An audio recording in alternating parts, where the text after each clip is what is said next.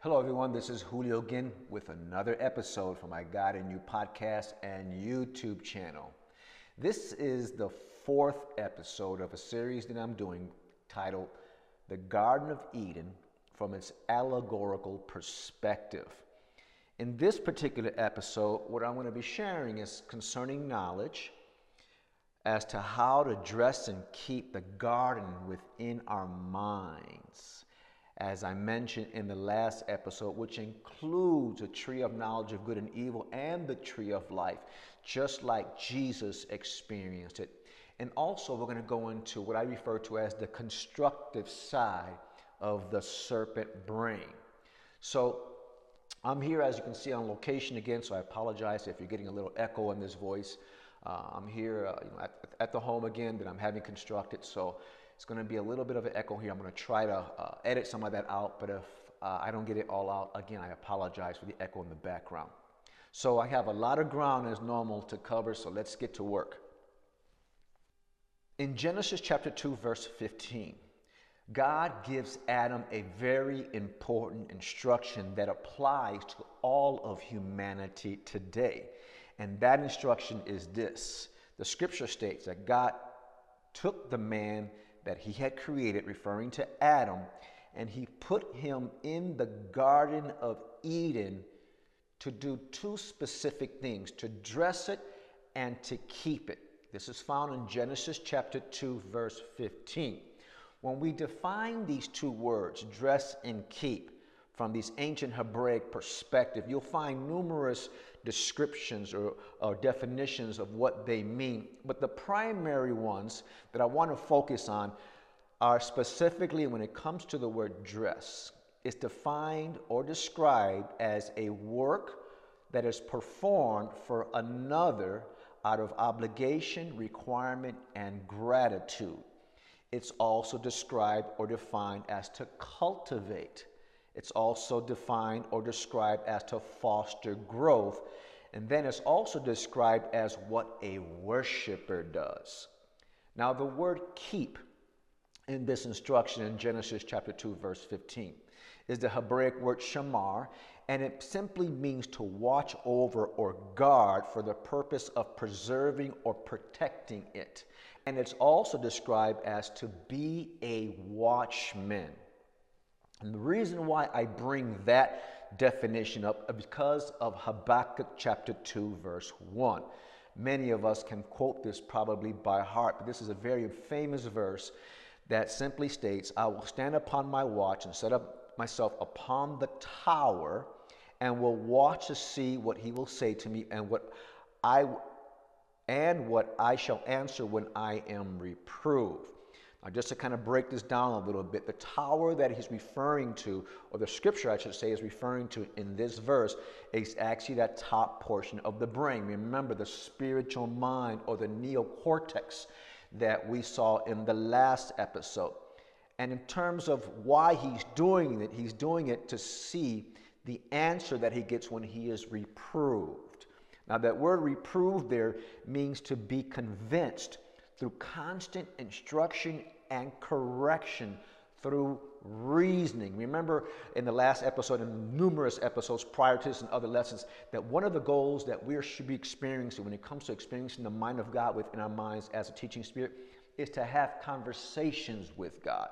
And through that conversational experience, you're going to use one of these inherent voices that I mentioned in the prior episodes, is the voice of reasoning. So I said all that to say this, that Habakkuk is talking about experiencing the same thing.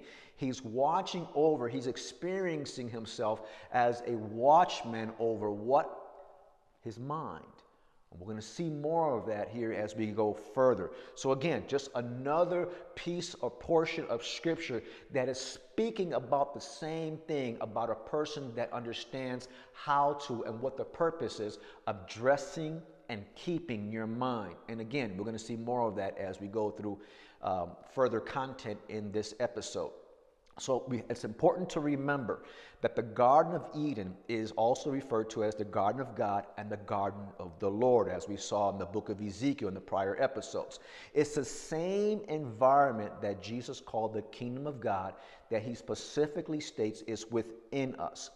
And it's experienced within our mind. So what Habakkuk chapter 2 verse 1 calls the tower is the same thing. It's that top portion of our minds.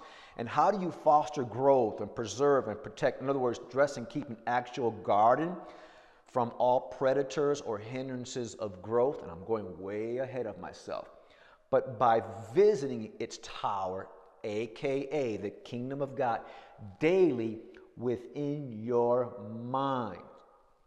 Adam's job in the garden was to dress and keep, or cultivate and protect the garden. Cultivation and protection are efforts that the farmer or the gardener makes to ensure that they will produce a bountiful crop as possible. He will plow the ground, he will fertilize it, he will plant seed, then he will promote further growth by watering, weeding, protecting it, and from predators and so forth. If the farmer or the gardener is lazy, if he or she fails to cultivate and protect his ground, if he does nothing to promote growth, then what occurs?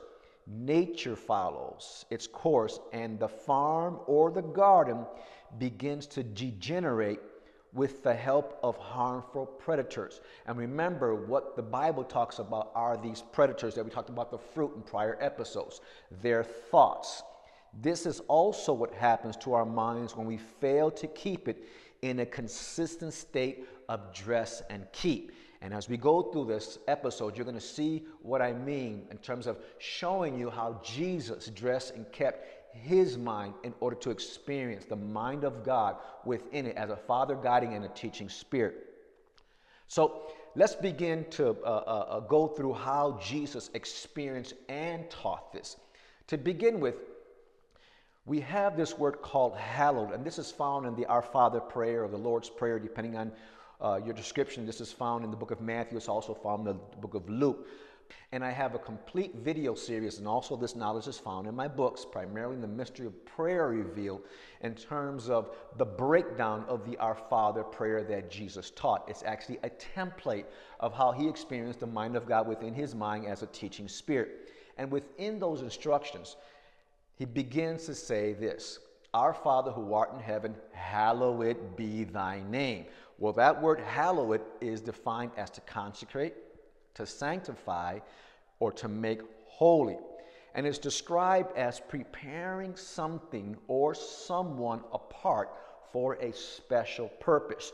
It's also described as a sanctuary, a place that is special, that is set apart, again, for a special purpose. Now, again, keep this in mind. We're talking about the Garden of Eden. The garden is the same thing as the kingdom of God. So when Jesus said, hallowed be thy name, he's talking about setting your mind or consecrating to set it apart for something to happen. And that something is found in understanding what the word name is. So in order to fully understand what needs to be prepared in order to set someone or something apart for a special purpose, in other words, how to dress and keep it, we must take a look at the Aramaic translation of Our Father in heaven and the hallowed be your name portion of that teaching through their Aramaic perspectives.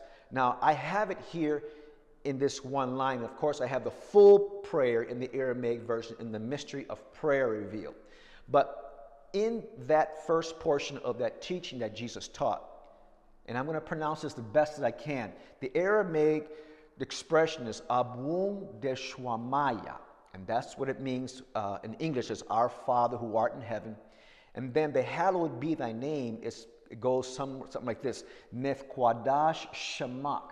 Now, of course, again, I'm not pronouncing it the way they would pronounce it, but this is what the Aramaic expression of this portion of that prayer teaching is, how it would be written out.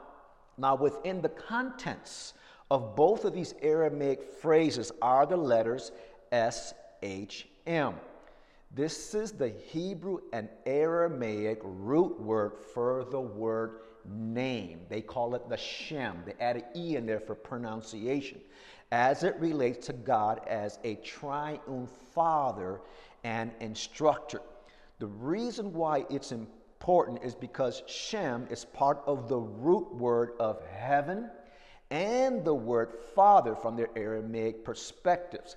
In other words, the name, which is a reference to the triune presence of God as a Father, a Son, and a Holy Spirit, comes from and is experienced within the heavenly environment of the kingdom of God within. Your mind contains this presence and environment. Remember, it's an inner sanctuary. In other words, what needs to be hallowed or prepared is your mind. In other words, you have to dress and keep it for this someone, which in this reference is the name. This is the triune presence of God within you, so that he can fulfill his special purpose in your life. And what is his special purpose? To function as a fathering, guiding, or redeeming, and a teaching spirit for every area of your life.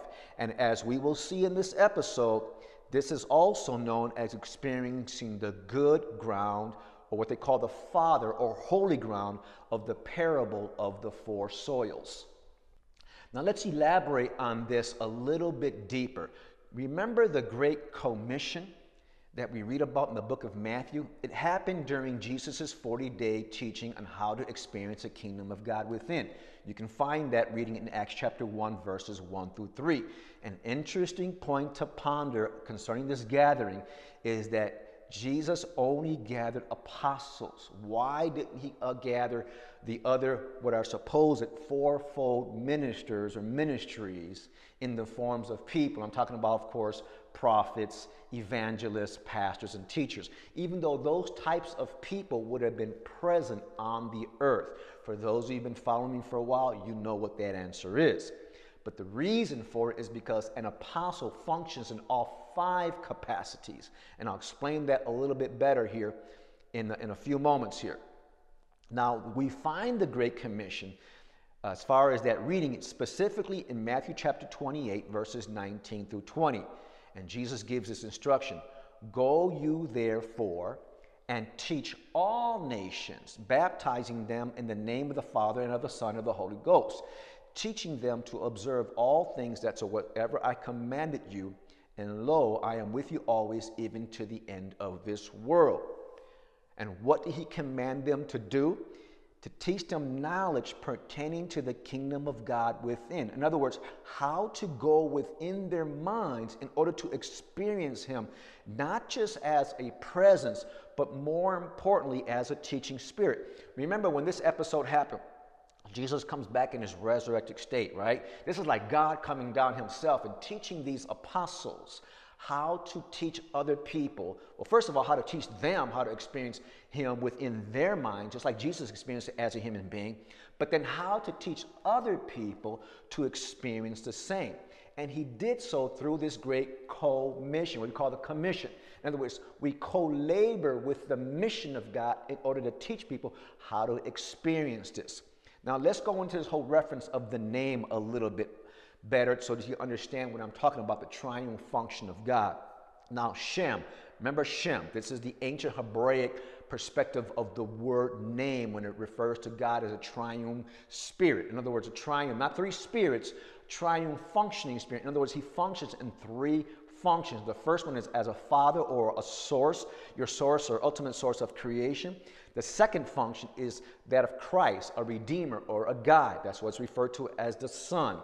And then the third function is when he delivers or rescues you from all forms of dysfunction through revelation and instruction.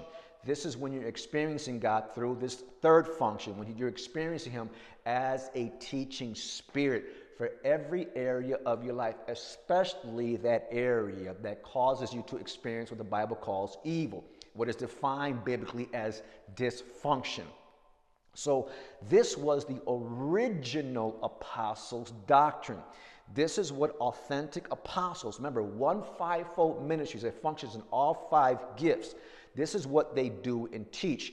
He or she will teach you how to be immersed or baptized into this type of inner divine educative experience through the other four functions of a prophet, an evangelist, a pastor, and a teacher, through key of knowledge type of instruction and meditation that results in you experiencing the fivefold ministry of Christ within.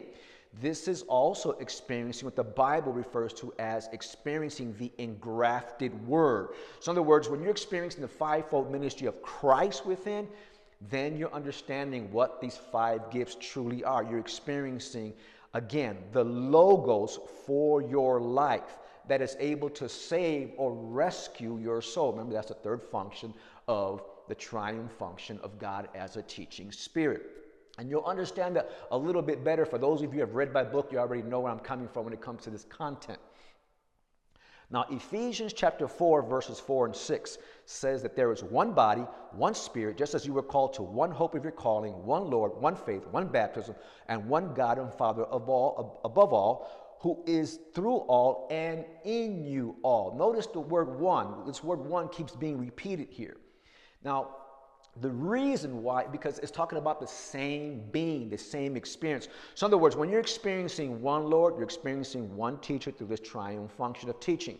When you're experiencing one faith, you're experiencing the faith of God, the belief systems of God that He wants you to flesh out of your life through the works that He instructs you, whether they're mental or physical, in order for you to experience His faith for different aspects of your life. And it's experiencing through one baptism. In other words, an immersion of teaching that happens within your mind. And it happens through this God and Father of all, the Christ, same individual that is in all of us. Now, there's a warning I want to give. One of the reasons why this oneness of God, in terms of being taught within, and I'm not talking about oneness or Trinity, I'm not talking about that debate. You know, that I'm not even going there. You know what I'm saying? That to me is foolishness, to be honest with you, because the scripture is very clear that God is one, but He functions in different functions depending on the experience that you have with Him. And I'll give you another example. Jehovah Jireh, for example, God is my provider. Well, that's actually what? God can experience, you can experience it in any one of the the three functions, you know, depending on what that need is, or depending on what He's providing to you. Another one, Jehovah Rapha, God is my healer. That's experienced primarily in the second or third function. When God is providing you guidance and instruction, He's teaching you how to do what? To heal you by removing the dysfunction or the evils that are keeping you from being whole. So the warning I like to give when I talk about this is that there is one of the primary reasons that the above isn't taught is because of Matthew chapter 3, verse 8. And this is the clear instruction. Jesus was talking about people who teach concerning spirituality. But you do not be called rabbi. What is a teacher? What is a rabbi? It's a teacher. For one is your teacher. Here goes that word one again. The Christ. And you are all brethren. Do not call anyone on this earth your father. For one is your Father. Here goes that one again, who is in heaven. And do not be called teachers, for one is your teacher. Here goes that word one again, the Christ. Again, remember, I've said this numerous times before. Always remember that those that teach about God must first be taught by God. And the reason why I bring out Matthew chapter 23, verse 8, is because of the whole title usage that we have in the traditional functioning of the fivefold ministry. Apostle so-and-so, prophet so-and-so. The big one is pastor so-and-so. It's very rare that you hear teacher so-and-so, but evangelist so-and-so. But the point that I want to get across here is that those five gifts were never supposed to be used as titles. That's one of the reasons why there is a veil in between the teacher that functions with titles and the student, because a fivefold minister in the traditional sense is only going to teach you what they know. And what they know primarily comes from traditions of the fathers, as Paul stated, or from doctrines that have been passed down from generation to generation. But where did that doctrine originate from? Well, if the doctrine originated from Acts chapter 1, verses 1 to 3, in other words, the original apostles' doctrine, then these people would be teaching you how to experience that one within. This is why Jesus says, don't call them your father. He's not talking about your daddy. In other words, your biological father. He's talking about teachers. This is why this whole thing about calling people my spiritual mother and spiritual father, truth be told, is out of order. You know, it's very unbiblical. And in the book, The Mystery of the Kingdom of God Revealed, and I have those 2 chapters about the fivefold ministry, you'll see that very clearly as to why we should not do that. Now, concerning the Lord's Prayer, or the template of the Our Father prayer, there is plenty of content related to this found in the Old Testament. And you can see here examples that I have on this slide. And I just put this for the purposes for you who want to take a screenshot of this or whatever. But what Jesus taught them in the whole Our Father template is not new. Remember, that came from a demand that the disciples put upon Jesus when they said, teach us to pray like John taught his disciples, talking about John the Baptist. And then he goes into this whole Our Father prayer, who art in heaven, hallowed be thy name, and all this other stuff, right? Well, I break that all down in the Mystery of Prayer Revealed, and I give you content related to that in the Mystery of the Kingdom of God Revealed, and I also have other videos on my YouTube channel related to this teaching. But the point that I want to get across is that he was teaching them a template of how he himself was experiencing the mind of God within him for every aspect of his life. And you'll see one of the most important aspects of his life is to how to keep him from what we call sinning, or keep him from doing or even performing evil acts. And you'll see that here in a few moments. So I just wanted to give you a picture of the fact that this whole Our Father prayer is not something that was designed to be quoted. It was designed for something to be experienced. And of course, I give you all of that knowledge in the books and of course in the videos again as to how that takes place. Now, shifting gears a little bit here, I want to give you a key of knowledge tip. This background of this slide is actually some of the background slides that I have from the teaching that I did concerning the 4 parables. And again, you can see that in the Mystery of Prayer Revealed, and you can also see that in the videos that I have concerning this parable. It's the most important parable that Jesus taught by his own admission. But whenever you read something that Jesus taught concerning prayer, the kingdom of God, or the kingdom of heaven, think about this. How did he, Jesus, the human being, experience it? Some of the examples that I like to go over briefly are the born-again discussion that he had with Nicodemus. Powerful. And of course, I give you all that knowledge in the Mystery of the Kingdom of God, the Mystery of Prayer Revealed concerning that topic. Jesus was talking to Nicodemus about what he himself was experiencing about this whole born-again thing. And he wasn't talking about being born again in the traditional sense as the church preaches and teaches it. He was talking about experiencing his first birth environment. In other words, experiencing the mind of God. Remember, in that conversation, Nicodemus said, we know you're a teacher from God because no one can do these things that you do, right? And Jesus, when you look at the deeper understanding of that conversation, what he was saying was, when I get my information and knowledge and how I do the things that I do is because I position my mind to experience my first birth environment. So when the scripture says you must be born again, it means that you must experience your first birth environment. Remember, for something to be born again means that it was birthed before. We all were birthed before in the mind of God in spirit form. In other words, the ideal of our existence existed in the mind of God from before our parents even thought or even planned or unplanned our creation on this earth. But that presence was already inherently present within the mind of God. And when we became a part of this earth, beginning within our mother's womb, well, that same presence was birthed within us. This whole garden is already within us, within our mother's womb. Now, those of you who this maybe is new to you, go back to my knowledge or the teaching that I have concerning what Proverbs chapter 139 teaches concerning this. The birthplace or the existence of God within the human being begins within the mother's womb. Some of the other examples that I like to bring out are seek first the kingdom of God and his righteousness. Well, how did he do that? The whole Our Father prayer or the Lord's Prayer, as I'm talking about here. How did he experience it? And then, of course, the 4 parables, the most important parable that he taught, again, by his own admission. How did he experience it? Let's go into some of this. When it comes to the parable of the seed and the 4 soils, again, I have details of this. I'm just going to skim over this. Remember that he said to them, do you not understand this parable? How then will you understand all the parables?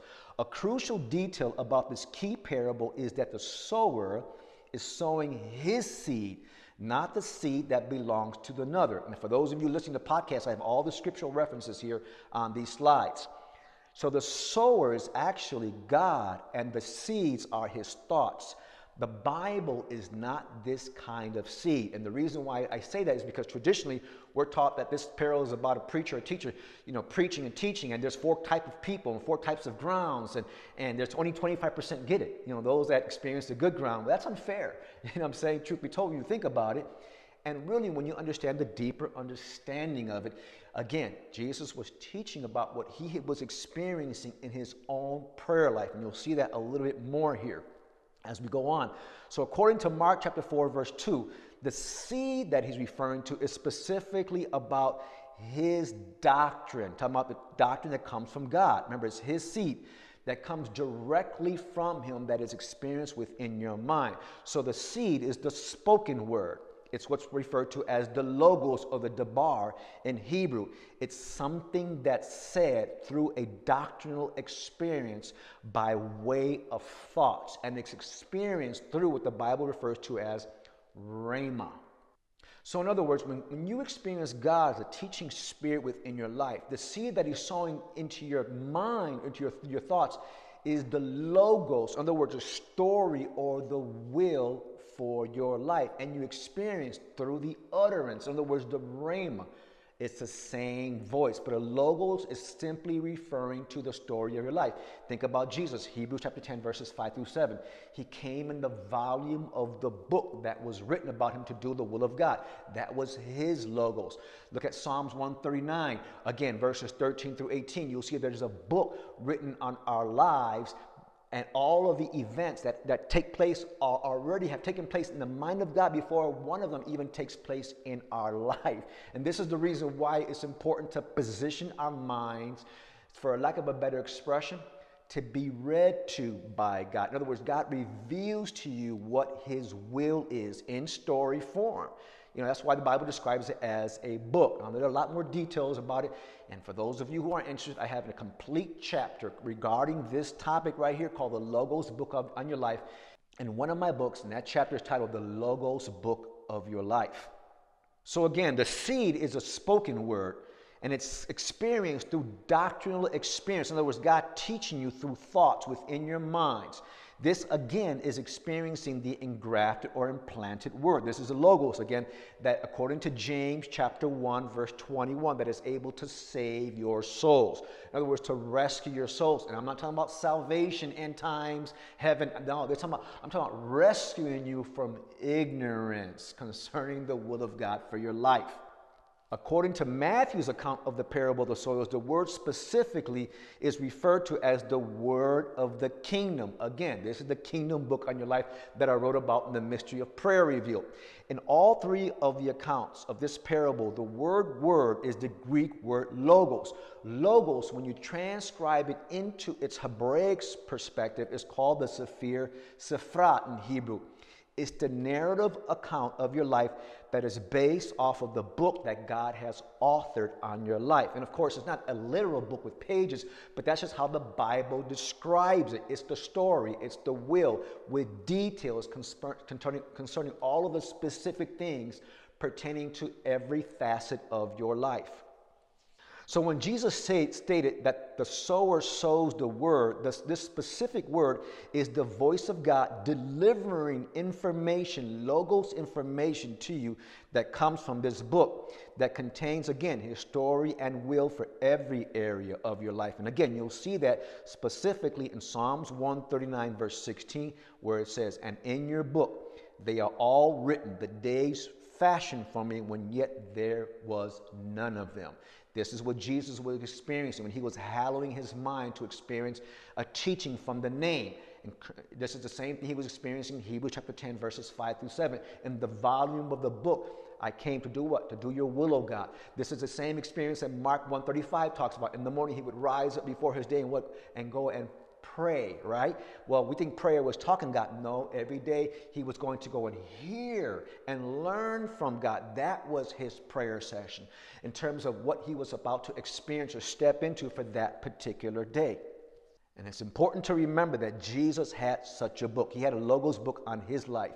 Remember, in the beginning was the Word, and the Word was with God, and the Word was God, and the Word was manifested flesh. Remember John chapter 1, verses 1 and verse 14. Well, this is the same experience. In other words, it's talking about the book. The word there in those verses in the John chapter 1 is a reference to the Logos book of Jesus's life, and we all have one that we're also supposed to flesh out of our lives. And that those books were also in the beginning with God. Remember, God created us first in his mind before we ever became humans. And how did he experience this knowledge within his mind? Well, it was through experiencing the good ground of his mind morning by morning. And what would happen as a result? The scripture says that God would awaken his ear to hear as to learn. Let's look at this good ground here. I want you, and I'm not going to go through all the details, because when you go back into the lesson or the episode that I have concerning the parables and the content that I have in the book, I explain each one in detail. I give you the breakdown of each of the Matthew, Mark, and Luke perspectives of this whole parable. This parable has to be viewed in its whole counsel. We just can't take Matthew's account by itself and Luke and Mark's. We have to look at the totality of it. And when you look at the full counsel, the totality of it, you'll see that Jesus, again, was talking about his prayer life. Now, what I want you to notice, we talk about 4 grounds. There's the wayside ground, the stony ground, the thorny ground, and the good ground. And what I want you to notice about this is the progression of improvement. So wayside, stony ground, thorns, ground. The further you go down, the more soil there is, if you want to see it for a lack of a better expression. But then I also want you to notice where the regression of this progress begins. And that's found in the understanding of what the wayside means. And let me read it. And it says, we're talking about the sower. Remember, sowing the word. God is sowing the word, trying to do it within your mind. Remember, I told you before, God is always speaking and teaching. The problem is that we don't know how to discern or learn from God. So God is always trying to talk to us. And how so? And why we don't experience it, for the most part, is found in understanding what the wayside is. And here goes how it reads. And these are those by the wayside where the word is sown. And when they hear, Satan comes immediately and takes the word that was sown in their hearts. Traditional religion doesn't teach about this type of word that is already sown. Remember, that's the engrafted or the implanted word in your heart, or that is implanted in your mind. Nor do they teach how the serpent portion of our minds keeps us from experiencing this level of discernment or thought process. Again, if they did, this would be us experiencing the engrafted or the implanted word. In other words, the Logos, again, that is, the purpose of it is to save or to rescue your soul from ignorance concerning God's will for your life. This is the reason why in the other episode, I wanted to bring out the significance regarding the triune brain. When the verse here is talking about Satan, the majority of us, like myself, were taught that this was actually a devil, the accuser of the brethren, and these different descriptions that is just, keeping us from hearing the voice of God. Well, the deeper perspective of what Jesus was teaching was about that portion of our mind that is not in submission to that higher portion. Remember the neocortex, the Adam brain, the God brain? Remember that from the other perspective. And you'll see this a little bit clearer in the subsequent slide. So as we go through here, the origin of us not receiving the spoken word of God has to do with this individual or this experience called Satan, where it says he comes immediately, or Satan comes and takes away that word sown in our hearts. And as I was sharing with you before, remember the serpent brain? The serpent portion of our brain doesn't think things through. It does not discern. It's reactive. It doesn't get counsel from the upper portion of our mind. Remember the right part of the brain? Remember the east part? I went through all this stuff about the right hemisphere and the left hemisphere. But when you understand the brain, the mind, the neural system of the mind, according to Scripture, the way Scripture lays it out, in terms of where we experience God, well, of course we experience God with our totality of our being, but in terms of hearing and learning, in terms of where neuroscience kind of position or have pinpointed this place, it actually happens in the upper portion of our brain, in the right hemisphere of it. And this is why the Bible talks about the east, and I went through all that stuff. And where the Scripture says that Jesus sat on the right hand of the throne, same thing. The throne is talking about the mind. Why right hand? Well, again, right hand is actually a reference to the east side. Remember that? The east side, the portal of worship, seek first. Remember that? All that we went through in the prior episodes. So I wanted to bring that out from that perspective. And the reason for that is because of the importance of the good ground. When Jesus would position himself to hear and learn from God, he was experiencing good ground within his mind. Because it says here, but he who received the seed, remember what the seed is, the spoken word of God concerning the logos of his life. But he who received the seed in the good ground is he who hears the word and understands it, who indeed bears fruit. Remember what fruits are? Thoughts from God. And those thoughts are supposed to produce the 100-fold, the 60, and the some 30. Remember, I've shared with you before the formula. Knowledge, when it talks about knowledge, that's the 30-fold. That's when God is giving you information. When you're experiencing the 60-fold is when God is displaying that knowledge further. And this is where you get understanding. One of the definitions that I love that the Hebraic people use is that the word of understanding is the plan of knowing how to build. They call it the ben in ancient Hebraic. And then as a result, what you do also experience is wisdom from God. This is further understanding from God as to how he would prefer for you to build this out, or how to manifest whatever it is in your life that he wants you to experience. So in other words, when you're experiencing the good ground, you're experiencing in a posture of silence where there's no mental distraction, and all you're experiencing is God teaching you. You're hearing knowledge, you're hearing understanding, and you're hearing wisdom within your mind pertaining to some aspect of your life. And again, how did Jesus experience it? Remember, God awakens his ear to hear as to learn. Isaiah chapter 50, verses 4 and 5. So we all have that same potential. We all have that same ear, or ears, depending if you want to put it plural. He who has ears to hear, let him hear. And the reason why it's not being taught today in terms of what I'm sharing with you is because of the same reason that it wasn't being taught in the synagogues of Jesus' day. Is because those teachers removed the key of knowledge form of instruction. They failed to enter in the mind of God within their minds themselves, and those that were trying to do the same or experience the mind of God as teaching spirit within their minds, they were hindering people from experiencing it. And this is the same thing that happens in much of traditional Christianity today. And Jesus specifically said, woe to you, teachers of the law and Pharisees. Remember, these were what they would call the fathers or rabbis. And he called them, you hypocrites.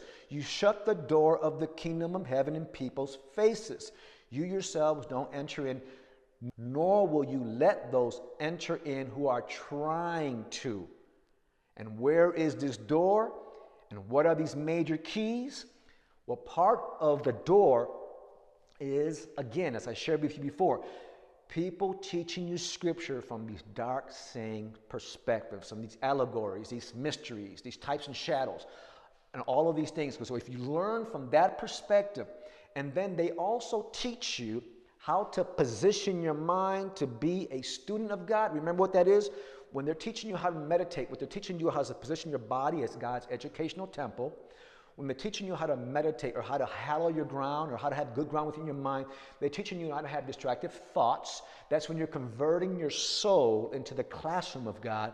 And as a result, your spirit now becomes a student or a disciple of the Spirit of God. Meditation that is purposed to discern and learn from God is how this is experienced. And remember, the other major key is how they use Scripture to teach you. Always look through that. I call it the filter. Whenever I hear somebody speak on spirituality, the Bible, I'm always looking for content related to how do you go within your mind to experience the mind of God within you as a teaching spirit. If that component of knowledge is not included in that body of teaching that they're preaching or teaching over the pulpit, then something is missing. The key of knowledge is not present. And remember what the key of knowledge does. It unlocks the knowledge of God for every aspect of your life within your mind. This is why, again, I remind you, them that teach about God should first be taught by God. And how do you know that someone has been taught by God? By what they teach. And if not, they may keep you in the dark or ignorant because they don't teach you from these dark saying perspectives. Remember, this is part of the key of knowledge form of instruction. And for sure, if they're not teaching you how to experience mental practices to silence your mind in order to experience the mind of God within your mind, then again, another portion of that key is missing. The sad reality is that much of today's Christian teachings originate from that serpent or Eve brain at best that I shared with you in the prior episodes. And they do so from the tradition or the religion of my fathers, as Paul stated in the book of Galatians, chapter 1, verse 13 and 14, in the book of Acts, chapter 26, verse 5, and Colossians 2, verse 8, versus them teaching you how to experience the spiritual mind. Remember, that's the Adam portion of your brain. That if they were to teach from that portion of their minds, they will always teach the people what the original apostles learned from the resurrected Jesus, and were instructed to teach others to experience the same. Remember, again, it's worth repeating, these people for those 40 days, and again, I give you all the knowledge and the mystery of the kingdom of God revealed and some in the mystery of prayer revealed. You'll see the significance of 40 there. I'll give you the details of why it had to be 40 days. And I'll give you one little nugget. It takes 40 days to birth a child from conception to out of a mother's womb in a normal pregnancy. Well, there's 40 days applies to that experience as well. So you have to read the book to understand why that 40 is so important in this process. But it's really a description of the experiencing the totality of a life or of a teaching experience. We don't get that 40-day teaching in much of our traditional Christianity today, unfortunately. And concerning what I said concerning the people that preach and teach from their serpent brain, in John chapter 8, verses 43 and 44, he says, "Why do you not know my speech? Because you cannot hear my word." Notice, logos. Remember who was speaking? As I hear my Father speak, I speak. Remember that? And he goes on to tell him, "You are of your father, the devil. The lusts of your father you will do, and there is no truth in them." Again, he wasn't talking about that they were inhabited or possessed by a devil. He's talking about them teaching or them preaching from their serpent mind. Remember, the serpent mind doesn't discern. It doesn't learn from God. And then Jesus also says when he speaks a lie, talking about these same teachers, he speaks of his own. Notice, he's not speaking for God, for he is a liar and the father of it. This is why, again, Jesus called the majority of these religious leaders that he was experiencing while he was on this earth a brood or a company of vipers, which are snakes. And it doesn't mean that they were actually snakes, of course. And it doesn't mean, again, that they were possessed by the devil. What he was describing is where they were at mentally, where they were getting their knowledge from. And they were getting it from where Paul describes it, from the traditions of the fathers and their religions. Remember that.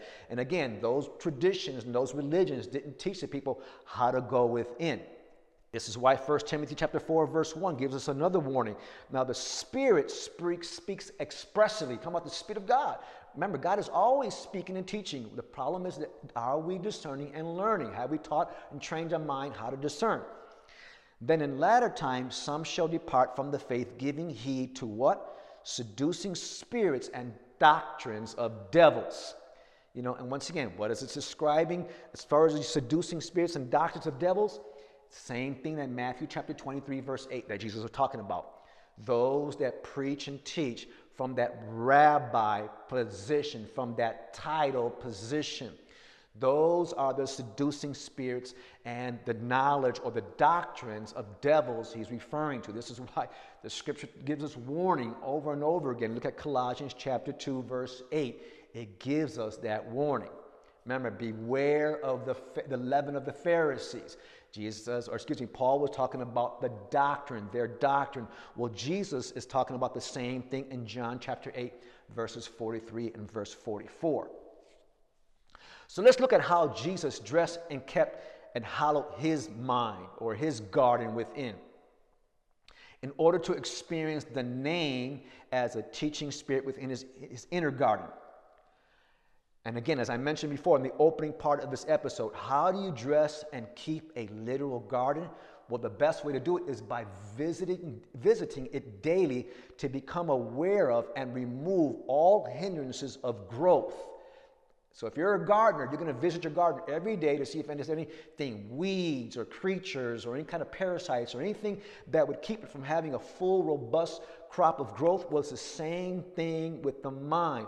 And what are the things that we should be doing literally within our minds is to make sure that any hindrances of different types of thought processes that we may experience, those are those first three parts of the mind that we see in the parable of the four soils. Remember the wayside, remember that, thorns, and the stony ground. Well, those are, once again, it's a reference to different types of thought processes that hinder the experience of experiencing the ultimate ground that we want to experience, which is the good ground within our minds. So how did he do it? Well, Mark chapter 1, verse 35. In the morning, rising up a great while before the day, he went out and departed into a solitary place, and there he prayed. And remember, every morning he was doing this. He awakens morning by morning. He awakens my ear to hear as to learn. Again, Jesus is getting a page, or in other words, what episodes or what experiences he was going to experience for that day of his life. This is why Jesus was so proactive. He was pre-informed, and this is the inherent potential that we can experience if we teach and train our minds to experience it. In other words, if we can have our ear within awakened in order to hear as to learn. And what do we want to hear? The totality of the will of God for every aspect of our lives. And so we looked at this a little bit further. When Jesus was experiencing this, now, we hear that he was on this earth and he had 3.5 years of ministry while he was on this earth, I should say. So at 3.5 years, if you multiply that by 365 days in a year, that's 1,277 days of Jesus showing them how it should be done. And if you look at Isaiah chapter 50, verse 4 and 5, you'll see that he even considered it as a rebellious act if he did not do so. Very important there. And where did Jesus get this habit or mindset from? The answer, again, is found in the fact that Jesus would have been exposed to, as a human being in his upbringing, from this key of knowledge form of instruction. In other words, he would have had Proverbs chapter 2, verse 6, training. Remember what Proverbs 22 and 6 says, train up a child in the way that he should go, and when he is older, he won't depart from it. Check out my video concerning that. In other words, he would have been taught how to go within his mind in order to experience the way of his life. And again, I have a video specifically related to that verse. And in the books, The Mystery of Kingdom of God Revealed and The Mystery of Prayer Revealed, when I have that chapter concerning Jesus' educational process, again, you'll see that laid out very clear. This is how he would have been taught and trained in order to experience the mind of God. All of these allegorical experiences and parables and stories that we had, including the Garden of Eden, the parables that he taught, they all are speaking about, again, experiencing the same experience. Now let's switch gears a little bit, because I want to show you the constructive side of Satan, the devil, the serpent, or even evil. Now again, let me clarify. I'm not talking about a sentient being, a devil. Most religions, including Christianity and Islam, which are two of the largest religions in the world, teach that the devil is a sentient being. In other words, he has feelings, senses, and that being is outside of us, that tempts or trips us up. and is responsible for causing the evil and chaos in the world that we live in. According to the Jewish understanding of what Genesis chapter 6 verse 5 teaches, Judaism teaches no such thing. Judaism teaches that all humans possess the potential to do good or evil. Remember what good and evil are. Let me remind you. Good is that which is functional. That, in other words, that's the will of God for your life. Evil is what causes you to dysfunction. In other words, what is not the will of God for your life that will cause chaos and or confusion. They refer to this as what's called the Yetzir HaTov, which is the good inclination that we have, and then the Yetzir Hara, which is the evil inclination. And they get this primarily from Genesis chapter 6, verse 5. That reading says, "And the Lord saw that the wickedness," that's the evil, that's the Ra, "of man was great in the earth, and that every intent of the thoughts of the heart was only evil," continuing, only on dysfunction, continually. Remember that serpent brain that's reactive to the impulses that it receives that I shared with you in the episode? Well, in other words, these people were not experiencing the voice of God for their lives. They were just reacting on whatever happened, even though they had the inherent potential and presence within the mind of God within them. So again, the serpent brain is reactive to the impulses that it receives. It's not proactive by seeking counsel from God concerning its evil inclinations. In other words, the temptations, the impulses, the lust, and all these dysfunctional things that we experience when we submit to this serpent portion of our brain. Judaism teaches that Satan or the devil is a metaphor that describes the evil inclination. In other words, there's this function that exists in every person and that tempts us to do wrong. This evil inclination is not a force or a being, but rather refers to mankind's innate capacity for doing evil in the world. According to their belief, because we innately possess both evil and good inside, and they do coexist, evil will always manifest itself until we do something about it. And what is that something? As I've been saying all along, until we learn to hear and learn from the voice of God, until we discern and learn, this is when something is being done in order for us to understand that part of our mind that doesn't serve us. Well, that's the serpent brain. Now, let me try to explain this a little bit further. Now, I have the definitions here for the words Satan, devil, and serpent. We're talking about the same being, the same structure. The word Satan here is described as what causes opposition or what accuses. It's also referred to as the arch enemy of good. Many definitions will call that the adversary. But one of the descriptions of it is to experience adversarial thoughts. Same thing with the word devil, to experience adversarial thoughts. When we look at the word serpent, remember that was the serpent that was planted in the base of the garden of the tree of knowledge of good and evil. That word serpent is the Hebraic word nakash, and it actually is a reference to some type of divine form of learning. And it's described as to learn something through discernment, to learn by experience. And it's also described as to diligently observe thought.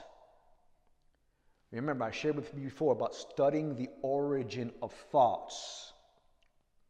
Now, the reason why I bring these definitions up is because of two very important portions of Scripture that I'm going to challenge your thinking on. First of all, in Genesis chapter 30, verse 27, this is talking about Laban. And it says, Laban said unto them, Please stay, if I have found favor in your eyes, for I have learned by experience that the Lord has blessed me for your sake. Now, when you see that phrase, for I have learned by experience, it's actually the Hebrew word serpent. In other words, he learned something by way of experience. It doesn't mean that a devil taught him something. It was that he learned something through experience. So again, in Genesis chapter 30, verse 27, that word nakash is a reference to serpent. And it means to learn something by experience. We see the same thing happening here in a story concerning David. when we find out who incited David to count the fighting men of Israel. Well, according to 1 Chronicles chapter 21, verse 1, it says Satan did. But in 2 Samuel chapter 24, verse 1, look at this for yourself, it says that God did. So in other words, which one was it, serpent or God? We're talking about a learning experience. Remember that. Yet James chapter 1, verses 13 through 17 says that when tempted, no one should say, God is tempting me, for God cannot be tempted by evil, nor does he tempt someone. But each one is tempted by his lust, his own lust. Remember what those are, dysfunctions, being drawn away and seduced by them. Then when lust, which is evil, dysfunction, has been conceived, it brings forth sin. And sin, when it is fully formed, brings forth death, confusion, and chaos. Do not err, my beloved brethren.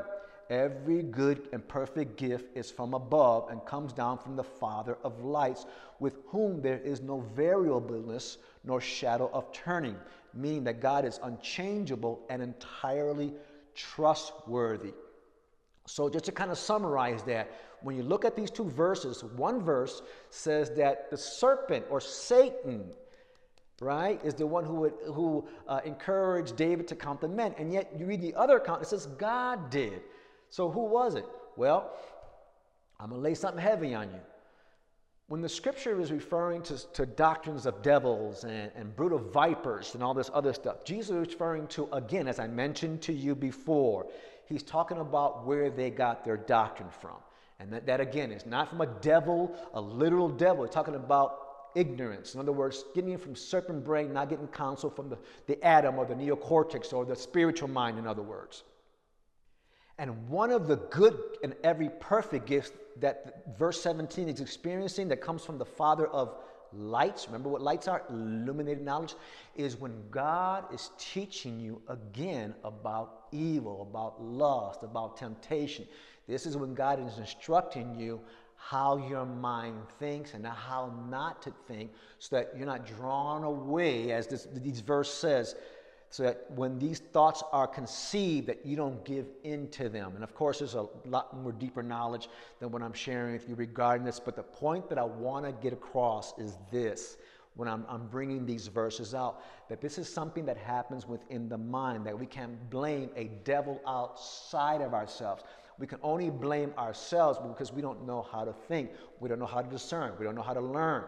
And when you train your mind to experience discerning and learning from God, God himself will reveal these things to you personally.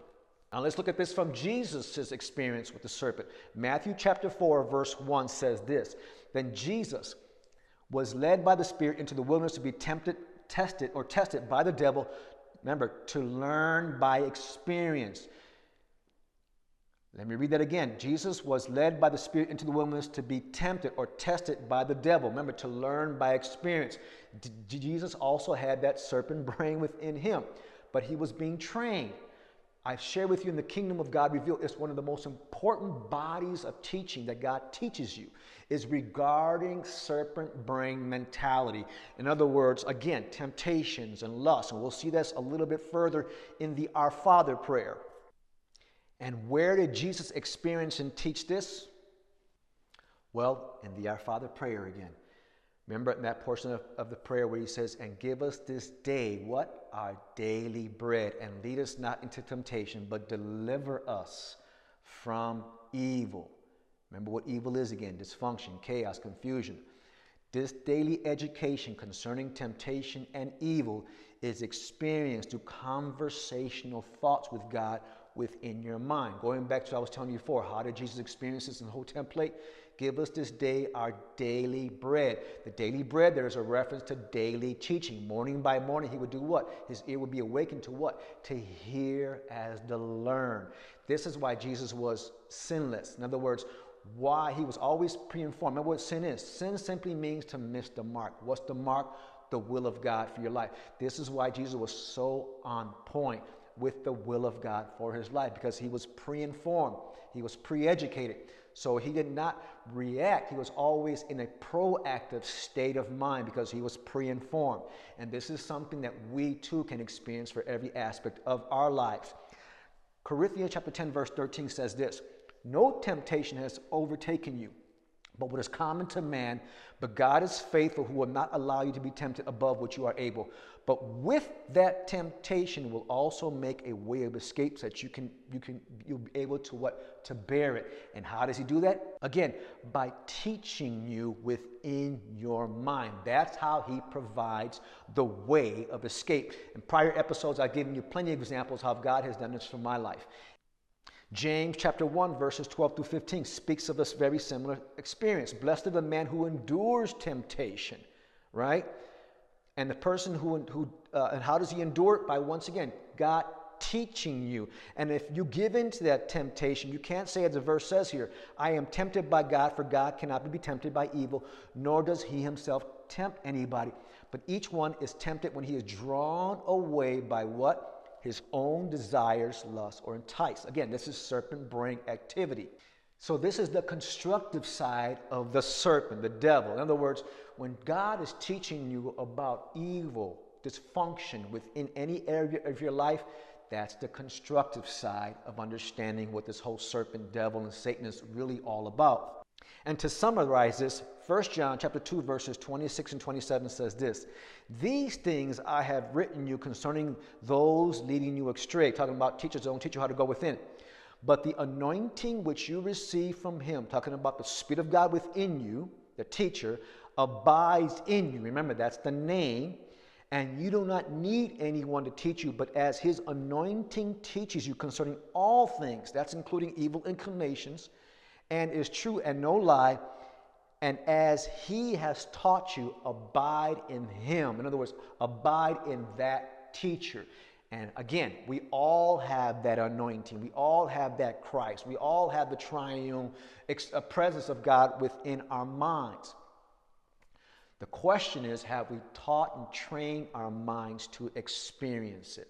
And if not, I hope that we can agree that there's a whole lot more to learn. So to summarize this Garden of Eden story from its allegorical and more constructive purpose, in episode 1, I share with you the knowledge concerning what the story is truly all about. It's really a story that just teaches us that God has planted himself within the human body and mind. So the purpose of the tree of knowledge of good and evil in that story and the tree of life within that story is to reveal that we have the inherent ability to discern good and evil just like God does, and to learn from him personally within our minds. Serpent influence is experienced primarily in two ways. One is experienced from outside sources of learning. This is when someone is teaching you again about spirituality and they're not teaching you how to go within because they're teaching or preaching from their serpent brain, place of ignorance. And the other form is experienced through the reactive functions of the serpent brain. In other words, when we give in to the actual part of our brain that has its origin in what I shared with you before, the lust of the flesh, the lust of the eyes, and the pride of life, that the scripture says is not of the Father, but is of this world. This threefold negative reaction, the lust of the flesh, the lust of the eyes, and the pride of life, actually are a result of the serpent brain activity that I mentioned to you in the prior episode. In episode 2, we actually went into the importance again of teaching scripture from their allegorical perspectives. And as a result, you'll see that they're all pretty much talking about the same thing. They're all stories that are written to reveal one experience only, and that experience is to reveal that we all have the inherent potential to experience, and the inherent right, by the way, to experience the mind of God within our minds as a teaching spirit. Allegories are deep symbolic stories that contain content concerning experiencing deeper realms of God consciousness within the human mind. Remember, this is why the scripture says in Matthew chapter 13, verses 34 and 35, that Jesus spoke all these things to the crowds in parables, and he did not speak to them without a parable. And this is why we have to understand what the parables are. Remember what the parables were that he was teaching about. The kingdom of God or the kingdom of heaven is like this, and he would go into a parable. But they were all talking about the same topic, just different expressions. And he was talking about experiencing the kingdom of God as a learning environment within his mind.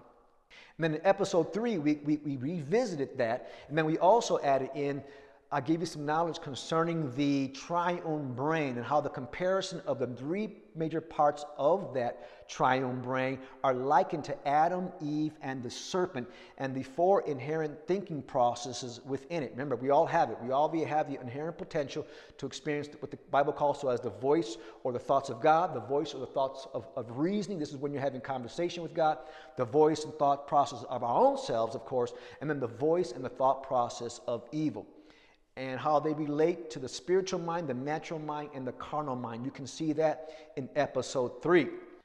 And in this episode, of course, we just went over some knowledge pertaining to the purpose or the reasons why we must continually keep our inner garden of our minds dressed and kept. In other words, in a hallowed or good ground state. And the reason for that is to experience the name. Remember, the anointing, the teacher within, that'll teach us everything pertaining to every aspect of our lives. And how do we do that? By experiencing the Spirit of God within us as a Father guiding and a teaching Spirit. And again, for every area of our life. So first Adam, which is you and I, must learn the second Adam, or what's referred to as Jesus, dressing and keeping garden protocols. Remember, we have to know how to hallow, in other words, to set our minds apart in order to experience the name, so that we can experience the good ground that is inherently present within us. And what is that good ground? It's synonymous with the kingdom of God that Jesus talked about, and it's synonymous with the Garden of Eden that is inherently present within our mind as well. So in looking at all of these last 4 episodes, the most important instruction that God has given to you and I is to seek first the kingdom of God within our minds in order to experience His righteousness for every area of our lives. Remember, what His righteousness is are all the right words. In other words, His words, His instructions, His will for our lives. And the most important responsibility concerning our minds given to you and I by God for this experience to take place is to teach our minds to constantly be in a hallowed or good ground state of being. The most important activity given to you and I for this to take place is to learn how to dress and keep the inner gardens of our minds. Now, meditation is the most important mental activity related to prayer, discernment, and this dressing and keeping of the mind to remove all hindrances in order to experience this hallowed or good ground state of being, in order to experience the name again as a teaching Spirit for every area of our lives. And what meditation is, it's a practice of self-observation and self-development. If you want to change or develop something, in this case your experience and relationship with God, you have to spend time observing your thoughts in order to become more conscious or to discern the thoughts of God concerning what is good, in other words, what is functional or His will, and what is evil, in other words, what is dysfunctional or not His will for your life. Meditation, simply defined, is to cultivate the mind or to become more familiar with a thought process. And remember, discernment is the study of thought to determine their origin. Meditation is what births discernment, awareness, and consciousness of God thoughts, and what continually nurtures conversation and education from God within our minds, especially concerning all forms of evil or dysfunction that may be affecting our life. Understanding the allegorical perspective of the Garden of Eden reveals its original and more constructive purpose. We have the potential to act before thinking and do things that we later will regret. We call this phenomenon, again, guilt or sin, but it's a healthy thought process that should lead to a medicinal experience to remedy whatever is out of order in your life if you learn to hear and discern the voice of God within your own mind. So we are not guilty of the sin of Adam and Eve as traditional religion teaches. This is the destructive side of this allegorical story. It's important to remember that we are to confess our sin according to 1 John chapter 1 verses 6 through 10. But we also have the potential to experience remedy for them according to the instructions that we hear from God within our minds. This is the constructive side of the Garden of Eden story. In other words, when we're confessing our sins, we shouldn't just be confessing them. We should be getting conversations regarding them. And this is where that portion of the Our Father prayer comes into play.